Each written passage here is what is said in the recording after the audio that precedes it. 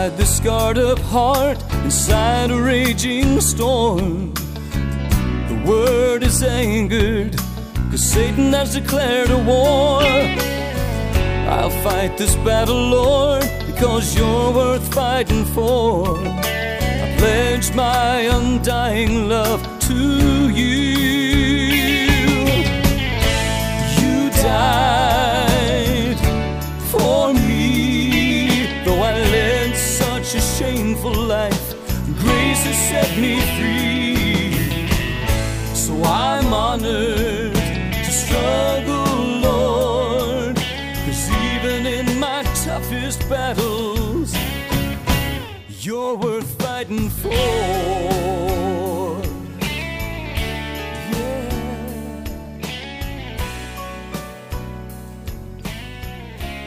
Yes, friends, Jesus is worth fighting for.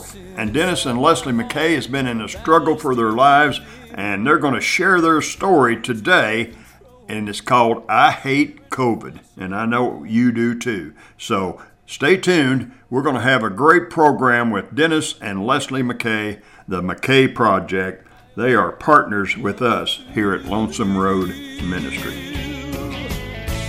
You died for me, though I led such a shameful life. Grace has set me free, so I'm honored to struggle, Lord, 'cause even in my toughest battles, you're worth fighting for.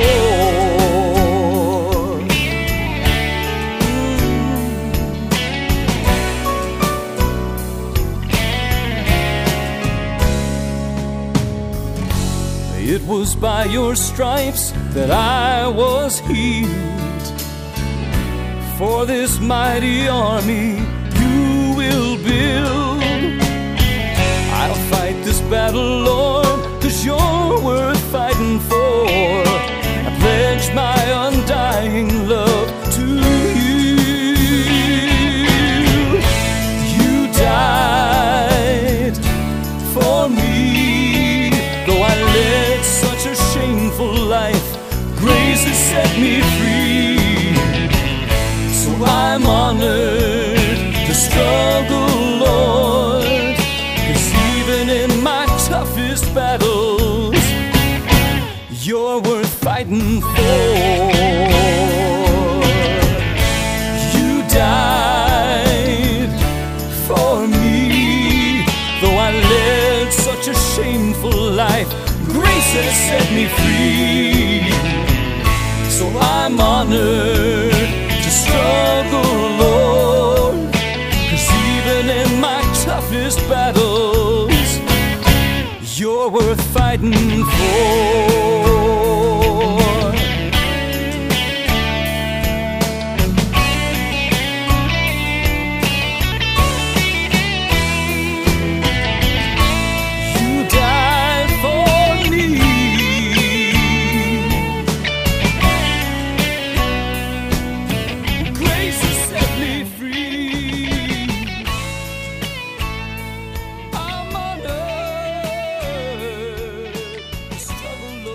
Hey friends, you're going to enjoy today's program. We got some great music by the McKay Project, and you're going to hear the story of Dennis and Leslie McKay's recent struggle that they had with COVID, and you're going to find out a whole lot about the McKay Project. And we're going to start today's program with one of my favorite songs by Dennis and Leslie.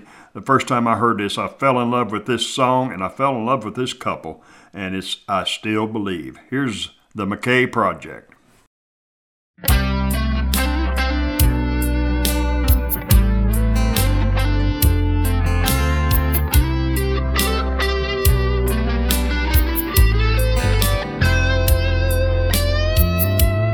I heard Jesus turn the water into wine, made the lame to walk and gave sight to the blind.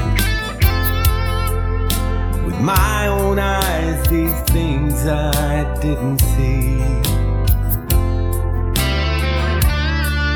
Oh, still I believe. I believe that Jesus died for my sins, was buried and on the third day rose again.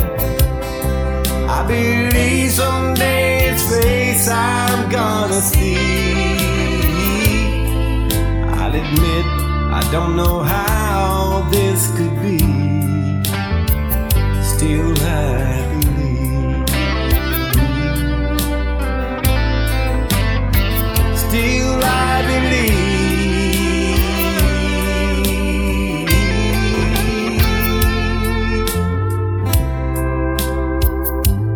Here in heaven, streets are paved with gold. There is no sickness, and our bodies are not old. Lamb of God is the light eternally. Oh, yes, I believe. I believe that Jesus died for my sins, was buried and on the third day rose again. I believe someday His face I'm gonna see. I'll admit I don't know how this could be. Still I believe. Still I believe.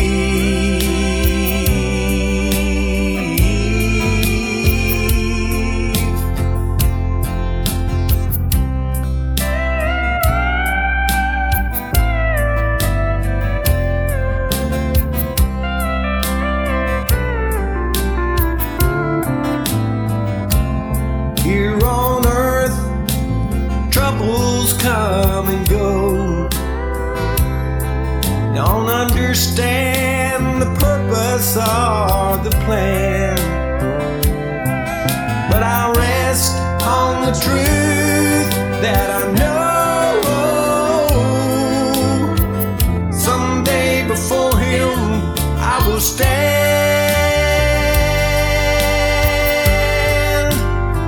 'cause I believe that Jesus died for my sin, was buried and on the third day rose again. I believe someday His face I'm gonna see. I'll admit I don't know how this could be. Still I believe.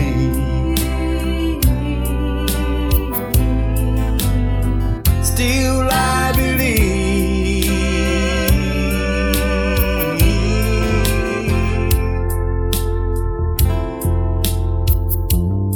I heard Jesus turn water into wine.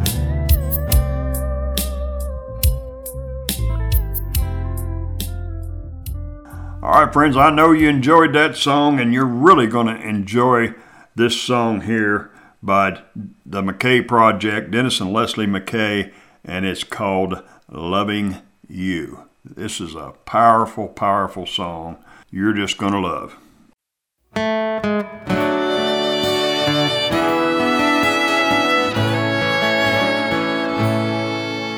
In the daily rush of living, sometimes I forget what my life was like before we met.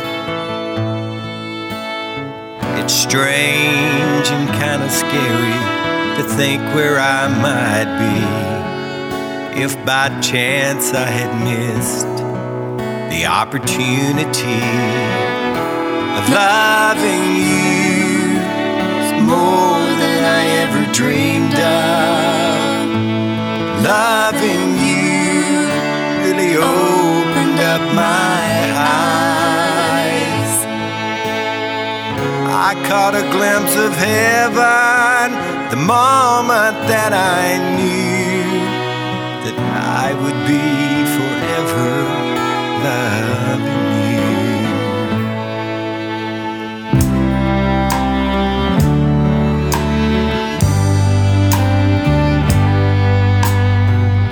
Every day's a blessing in so many ways.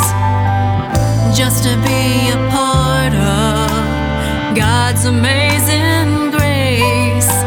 The gift that you keep giving, it's like Christmas to a child, not the least of which is when I see you smile.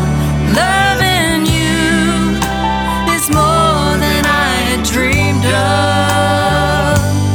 Loving you really opened up my eyes. I caught a glimpse of heaven the moment that I knew that I would be forever loving you. Loving you is more than I had dreamed of. Loving you really opened up my eyes. I caught a glimpse of heaven the moment that I knew that I would be forever loving you. I caught a glimpse of heaven the moment that I knew that I would be forever loving you.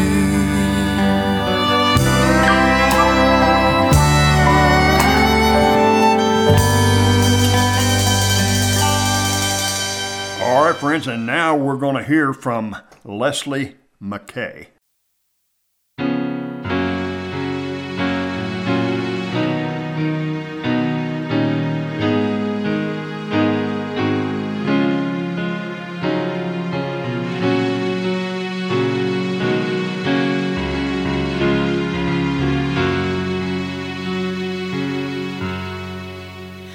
When peace like a river attendeth my way, when sorrows like sea billows roll,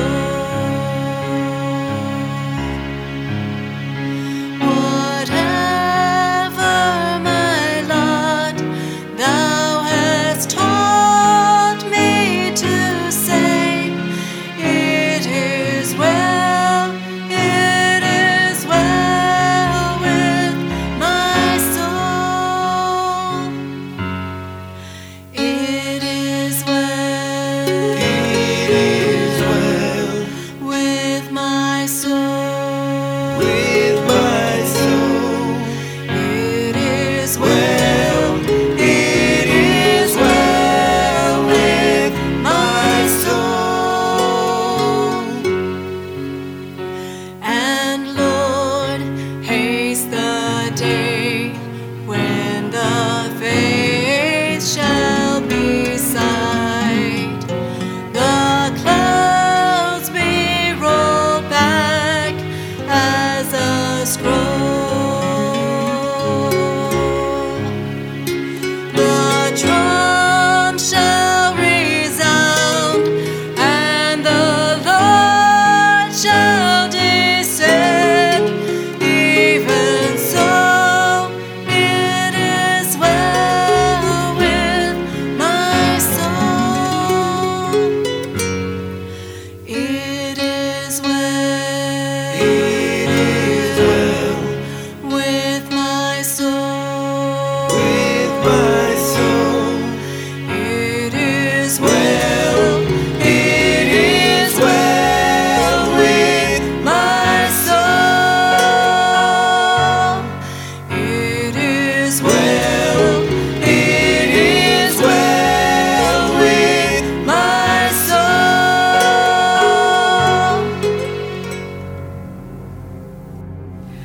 I hate COVID. The COVID virus and all of its variants have turned so many lives upside down over the last 2.5 years. Very few have escaped its effects, and until January 12, 2022, I thought we might get through this ordeal without COVID coming to our house, but I was so wrong. My name is Leslie McKay. My husband is Dennis McKay. We live in Columbus, Mississippi. I'm 51 and Dennis is 66. I work for a local real estate company called Hometown Realty, and Dennis owns a professional teaching and recording studio called Studio 115A.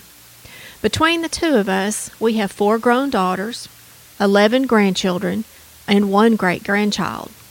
And we've been married for almost 12 years. On January 12, 2022, the COVID virus came into our house, and it has been a roller coaster ride since that day. Now, I realize there are thousands upon thousands of COVID stories that can be told, and many of us are just sick of talking about COVID. My hairdresser has a handwritten sign on his mirror that you can see when you sit down in his chair that says, "Do we really have to talk about COVID? Aren't there other interesting things that we can discuss?" While I will share the details of our experience, my hope is to provide encouragement, compassion, and insights through our experience that may resonate with somebody out there. There is so much more to our story than just the facts about the story. It goes much deeper than oxygen readings, CT scans, blood work, x-rays, temperature, pulse rate, steroids, antibiotics, and so on and so on. It's about being human. It's about being fearfully and wonderfully made by our Creator. On January 12, 2022, Dennis and I both went to the local urgent care clinic, and he tested positive for COVID, and I tested negative. Both of us had symptoms like a terrible cold or a sinus infection, except he was already running fever. We got meds, and we went home, and we hunkered down to try and ride this out for the next 5 days. By Monday, he was doing well with the exception of a lingering cough. I was about 2 days behind him on my recovery, but all in all, we were ready to resume life as usual. However, that was not how things worked out. In the wee early hours of January 20th, Dennis woke up freezing and sweating and shaking all over. He had a temperature of 102.5 plus.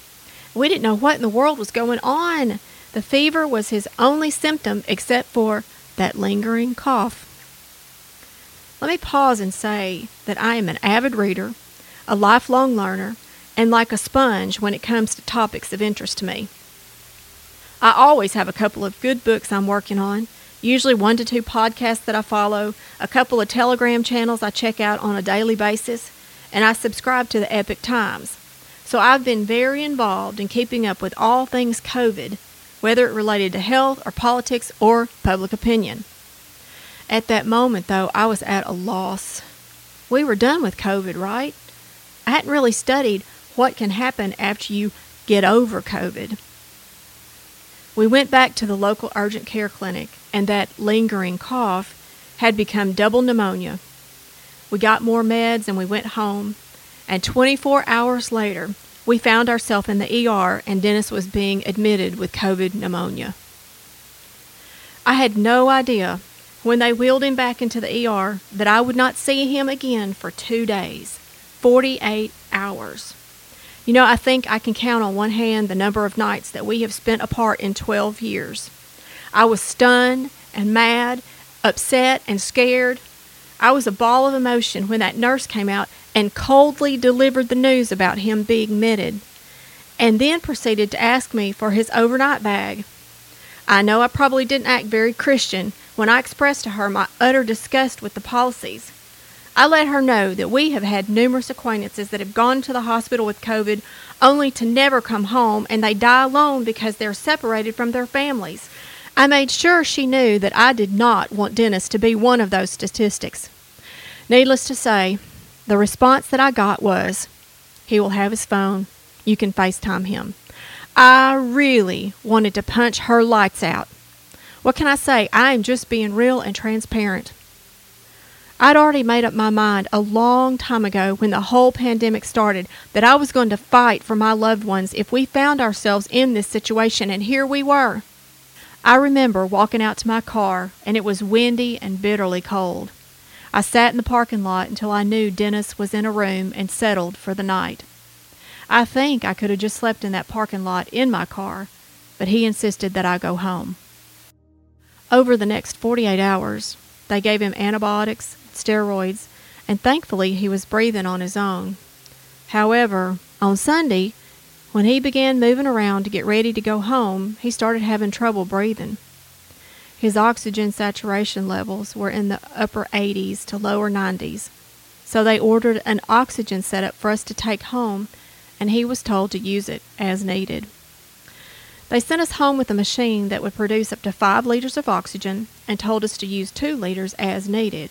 However, once we got home, instead of getting better, he got worse and ended up needing oxygen all the time, and at a level more like 4 liters.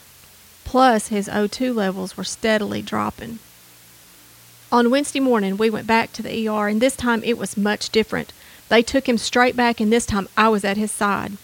Medical personnel swarmed that ER room, and they were all over him, taking blood, getting vitals, giving meds, changing out his oxygen to high flow, and getting more tests set up. After another CT scan, the ER doctor told us that the COVID pneumonia had spread, and Dennis had developed blood clots in his lungs. He was in acute respiratory failure, and he was septic. He was being admitted to the ICU.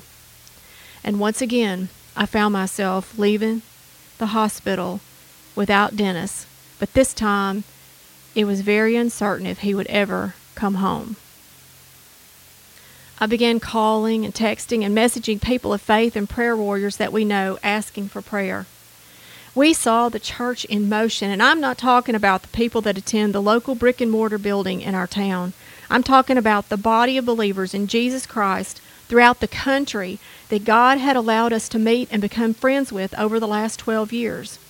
The prayers started going up, and we knew heaven was being bombarded by people interceding on Dennis's behalf. It's an understatement to say that emotions and stress levels were running high. We found ourselves in survival mode. Dennis trying to physically survive, and I was trying to keep it together mentally and emotionally.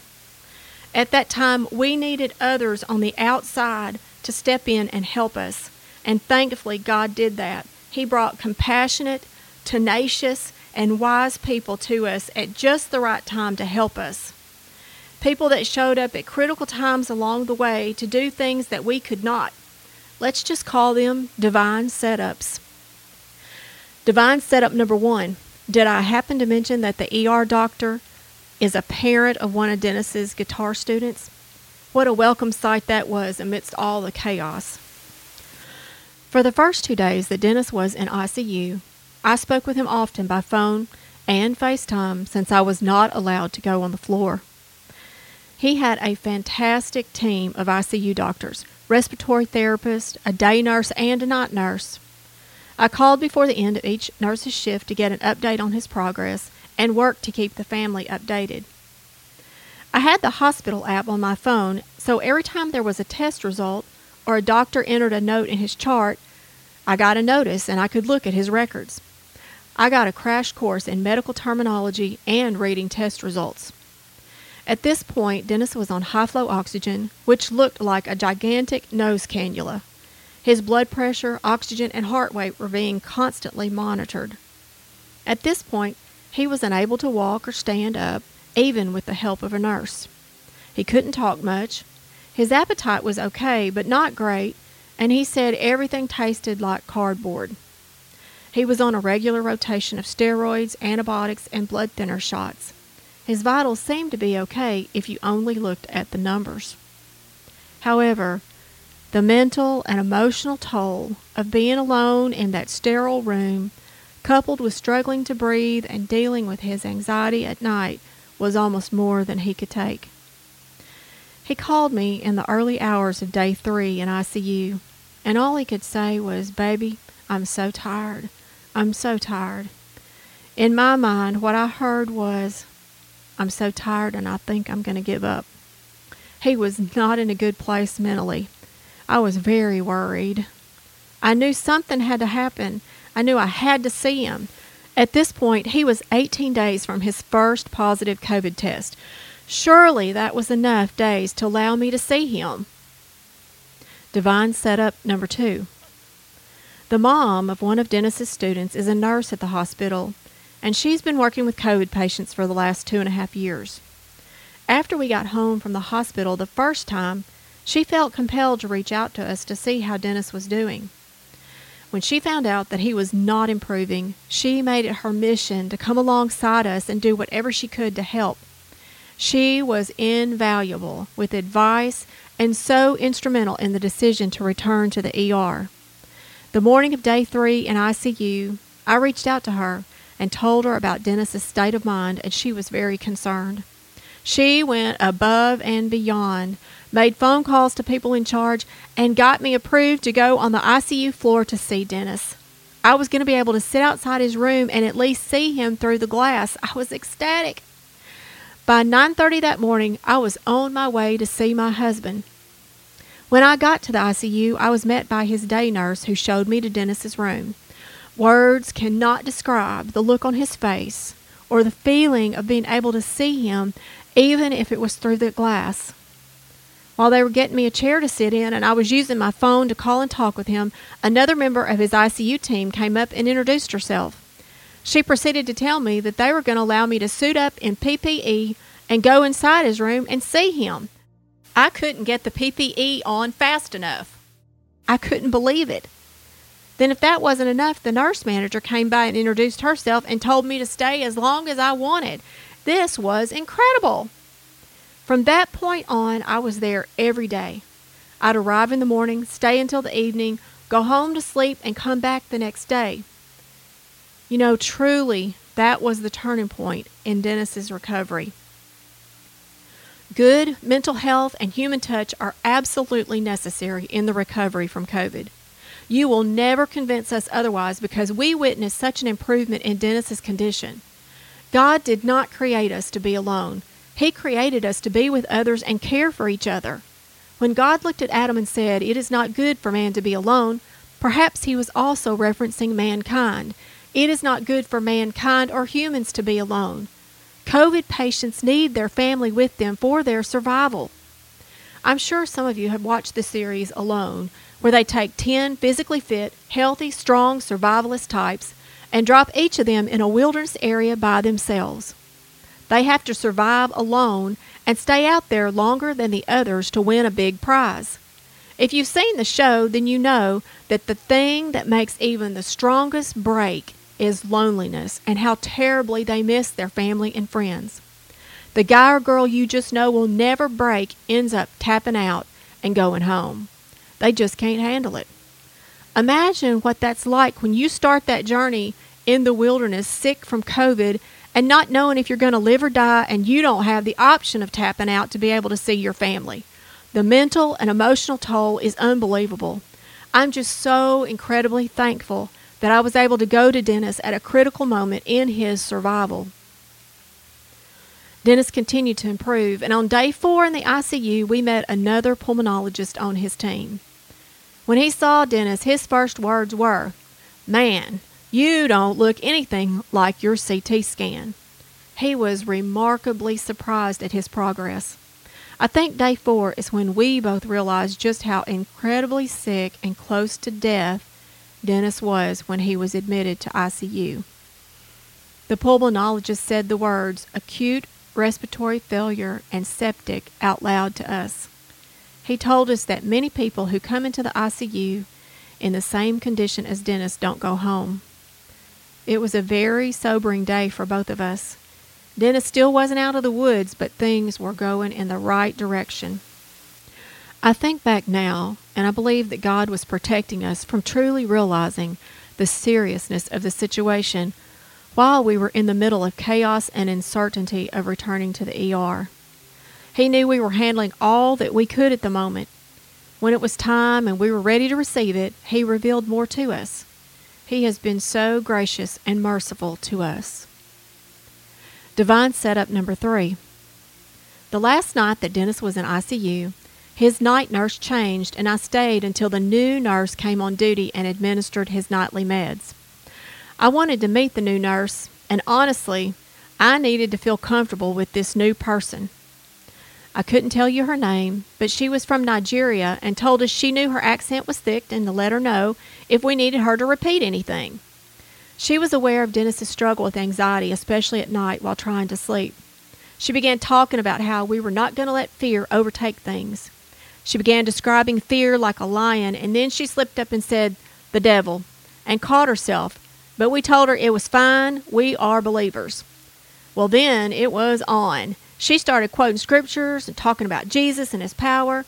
She told us she knew that it was no coincidence that she was Dennis's nurse that night, and we agreed. I was perfectly comfortable leaving Dennis that night. He was in good hands. Dennis told me the next day that each time she came in during the night to give meds or check on him, she would pray over the meds before she gave them to him. God is so good. On day 5, Dennis was moved from ICU to a regular room. At this point, he was still on high-flow oxygen, his appetite was better, his O2 levels were in the upper 90s, but he had not been out of bed in 5 days and was still unable to walk or stand up. When it got time to move out of ICU, we found out that he was going to the COVID floor, where he had been during the previous stay in the hospital. This meant a whole new team of doctors and nurses. There were rumblings about the possibility that I might not get to stay with him. Once again, I reached out to my nurse friend who made a couple of calls, and I was given permission to stay. What a relief. I know that the last 2.5 years have wreaked havoc on our medical professionals, especially nurses. Hospitals are short-staffed and nurses are overworked and exhausted. I am so thankful for those that have hung in there despite all the odds and been true to their calling, because being a good nurse is a calling that God equips them to perform.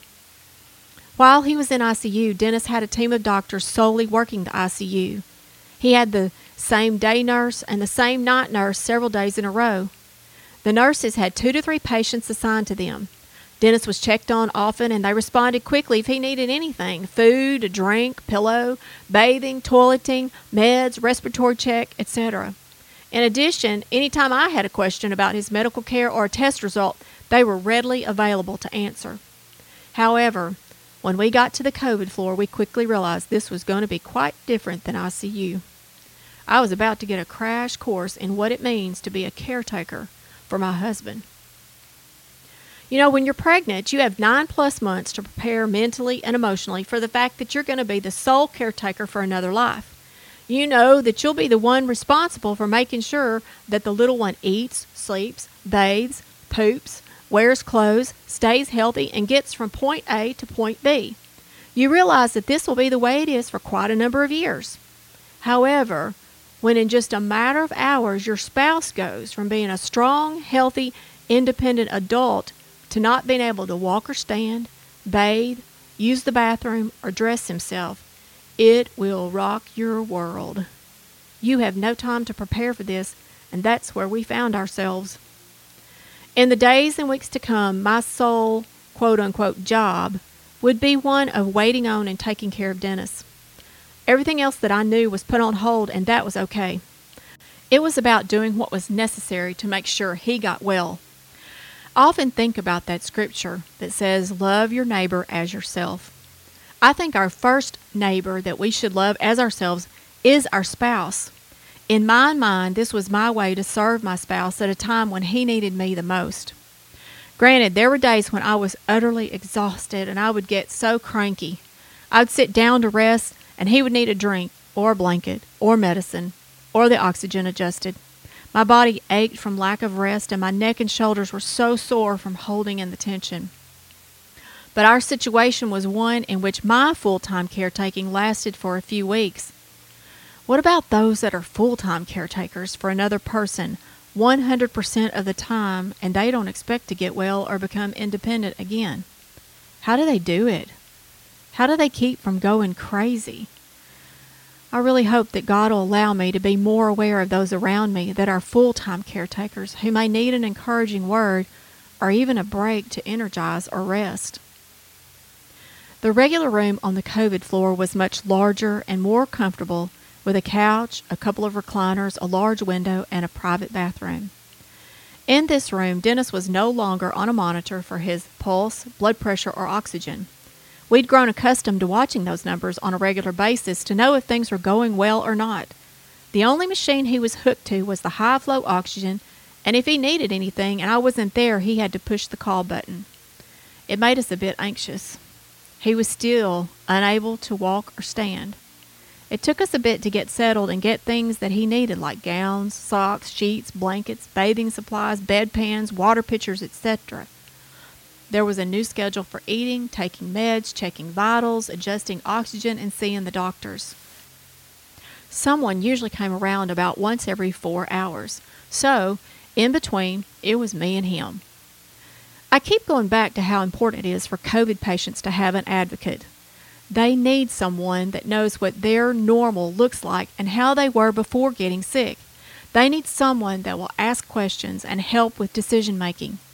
You've probably heard the term COVID brain or brain fog as it relates to COVID, and it is real. I think back to day 2 in the ICU before I was able to be with Dennis. I talked to him, and he could not remember if he had seen the doctor that day or not. He couldn't remember who had come in and out of his room. As I mentioned earlier, the hospital has an app that allowed me to view his chart on my phone and see the doctor's notes each time they visited.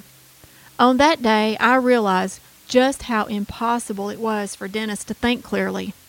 I checked the app and discovered that doctors and respiratory therapists had been to visit him, discussed care with him, and he had no idea. That was the moment when it was necessary for me to pick up the phone and call the nurse's desk and speak with a member of his medical team. I let them know that I had to be involved in any discussions regarding his care because he was not in a position to be able to remember, comprehend, or make decisions. They were very receptive and apologetic, and from that point forward, I was very involved. I realized that there was a time, maybe before the internet, when people revered doctors like they did preachers. You didn't second-guess the doctor, ask any questions, and you trusted whatever the doctor said, just like preachers. In my opinion, there is still a generation of older folks that still subscribe to that way of thinking. However, while I highly respect the doctors and medical professionals and appreciate their expertise, I'm of the generation that believes it's okay to be active in your own care. It's okay to ask questions about the course of treatment. This was Dennis's life that we were talking about, and I needed to understand what was going on with him and why. I needed to know when things changed in his care and why. I knew at some point we were going home, and I needed to understand what kind of care he was going to need at home, what the schedule was going to be for medicines, and how to administer those meds. It wasn't about me thinking I knew more than the doctors or the medical staff. It was about me being able to understand so that I could come alongside them and provide care for my husband. There is so much more to say about the stay in the hospital, but this has taken up enough time, so I guess I should probably land this plane. Over the next week, we would celebrate many small victories. I reached out to several people one day and asked specifically for prayer that Dennis would be able to stand just a few minutes beside the bed. He'd been in the bed for 6 to 7 days and was too weak to stand up even with help. On that day, he was able to stand for 15 minutes. Physical therapy started working with him, and we were celebrating being able to take 20 steps with a walker around the room. We celebrated being able to take a real shower and being able to wash his hair. You just don't realize how much breath it takes to do simple things like stand up and sit down, roll over in the bed, put on your clothes, take a shower, or walk across the room. On February the 5th, we celebrated coming home. It was a great day, and we were so thankful. We're thankful for the numerous individuals that came alongside us in so many ways to support us and show their love throughout this whole ordeal. One thing we have realized is how incredibly important it is to reach out to those around us who are in need or hurting. It has meant so much to us.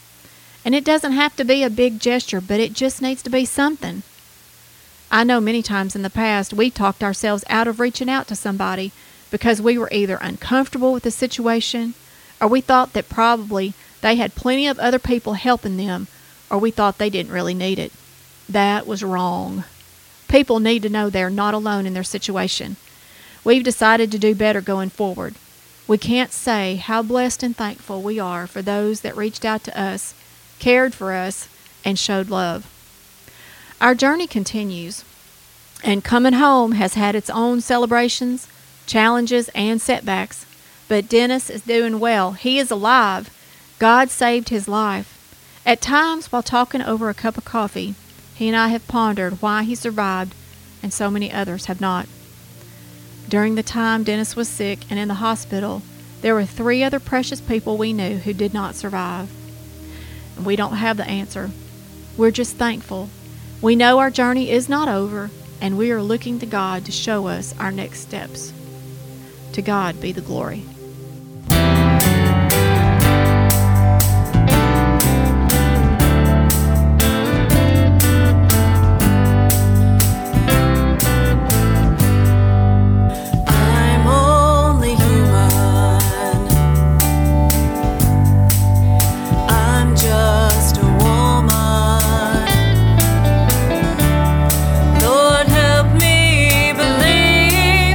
What I could be.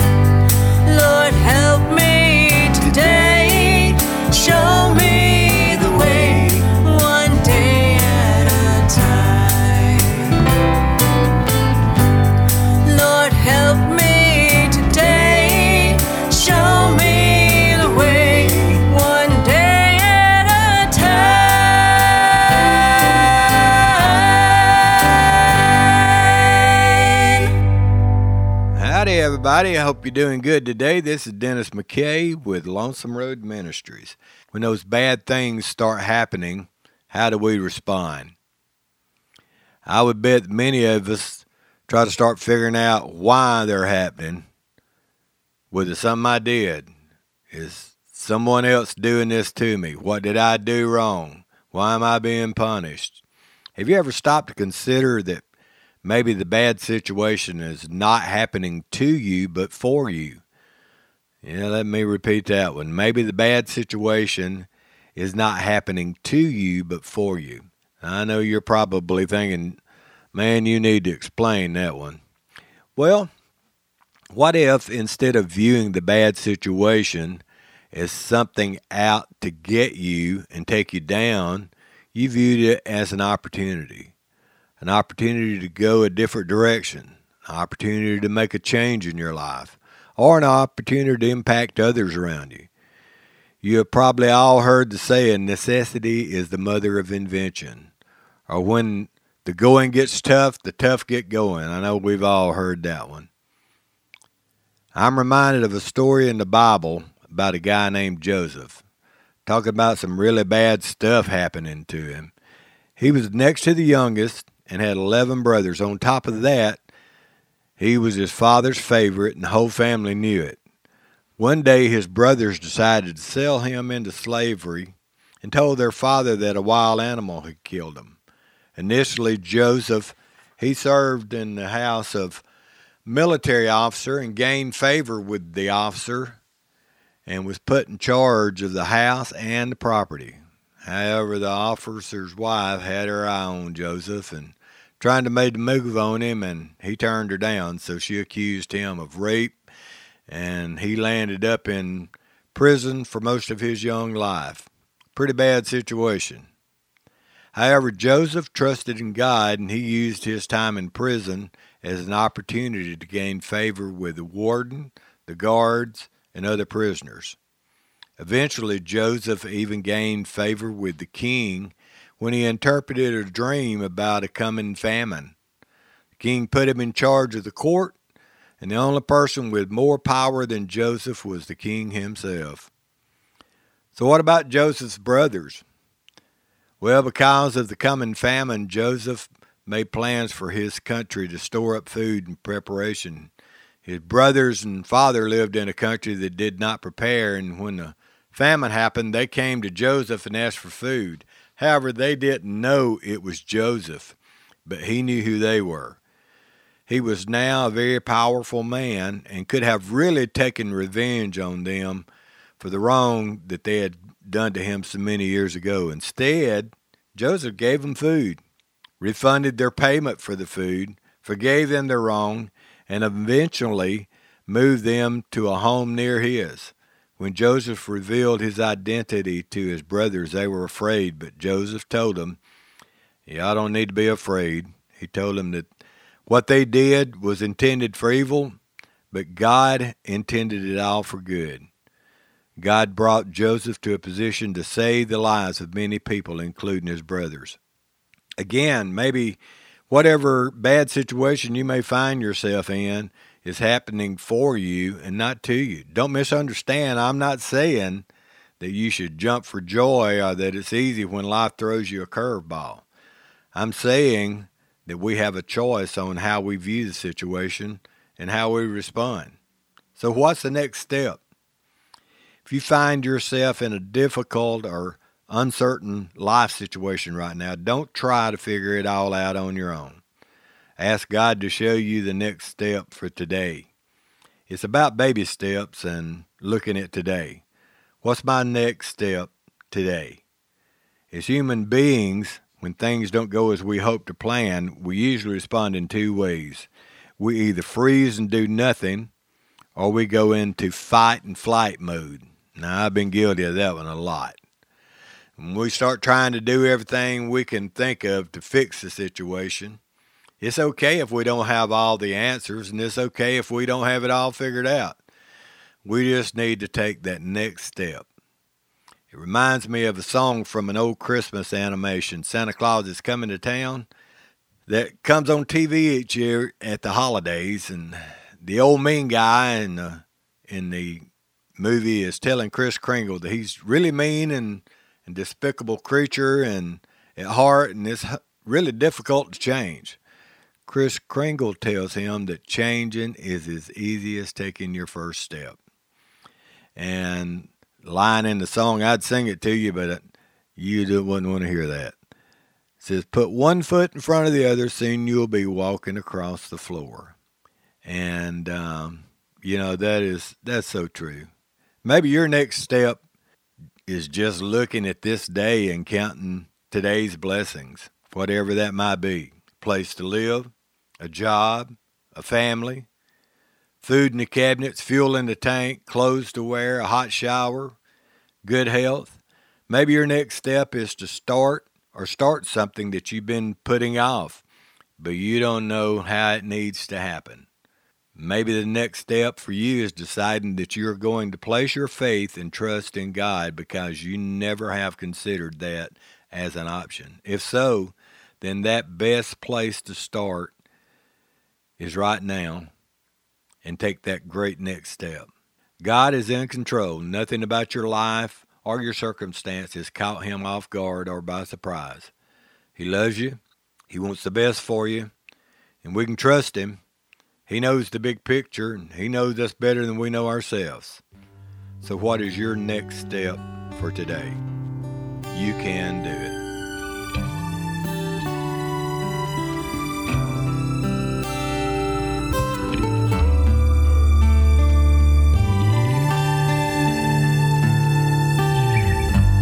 Oh Lord, life is full of pain. I cry out to your holy name. You say, come to me, I'll give you rest. Oh Lord, help me through the test. Oh Lord, I praise you. Oh Lord, I thank you. Oh Lord, I trust you. Oh, All right, friends, Lord, God is speaking to you right now. You're not sure if you're saved. Well, we're going to give you that chance right now. I want to pray with each and every one of you right now, and we're going to make sure that you are saved and on your way to heaven. Pray with me right now. If you're not sure, if you don't know Jesus Christ, if you want to make him your Lord and Savior, pray with me right now. Lord Jesus, forgive me for my sins. Lord, I want to be a Christian. I want to spend eternity in heaven with you. Father, take out my old heart. Give me a new heart. Give me a purpose and a plan for my life. I want to serve you from this day forward. In Jesus' name. Amen. Amen. All right. Friends, if you prayed that prayer, then we want to hear from you right now. Give us a call. 618-383-2107.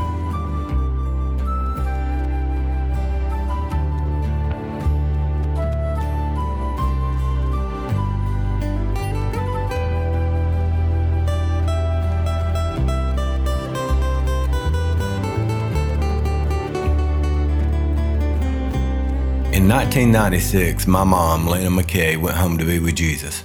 She was a dear saint of God, and she was so proud of all her kids, and she loved to hear me play guitar. A lot of times when I'd go by and visit Mom, we'd end up on the front porch or sitting on the couch, and quite often she would say, "Son, get the guitar and play my song." I didn't have to ask what song she was talking about. I knew exactly.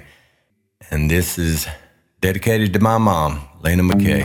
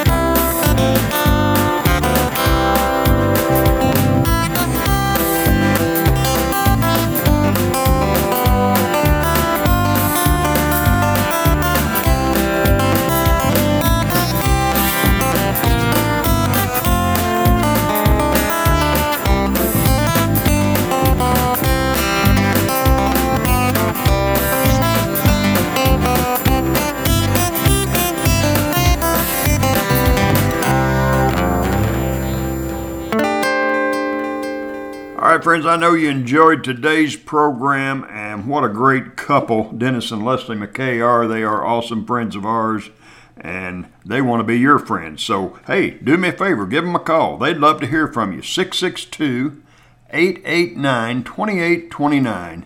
If you just need prayer or if you just want to encourage them, give them a call. They would love to hear from you. They've got a studio, and they are owners of Mac Records. They're in Columbus, Mississippi, and they would love to hear from you. And I want to end today's program with this song here. And I just love the way Dennis McKay does it. He does an awesome job of singing this. This is a Vince Gill song called Just Tell Me One More Time About Jesus.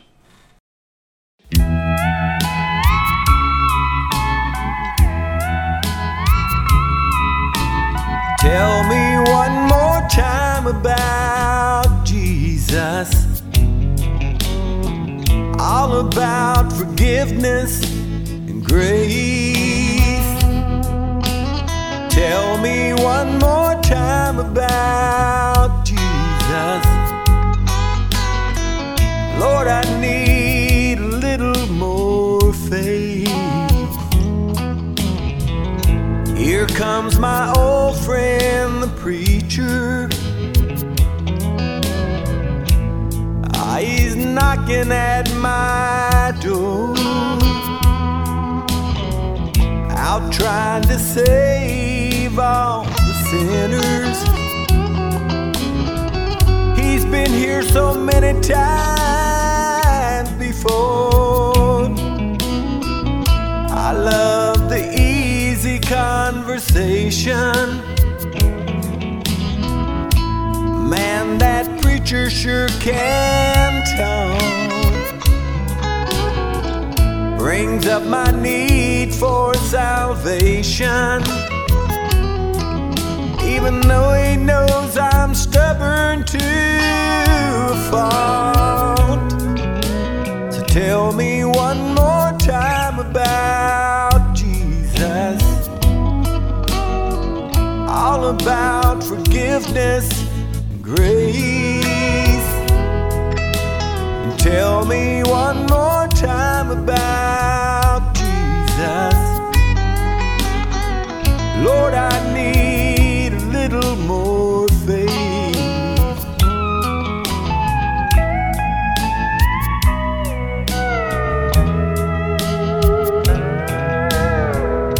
Walk by the church Sunday morning,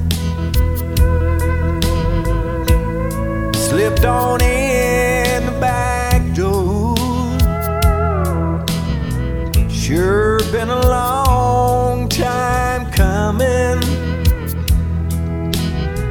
Tell me, preacher, what I need to know.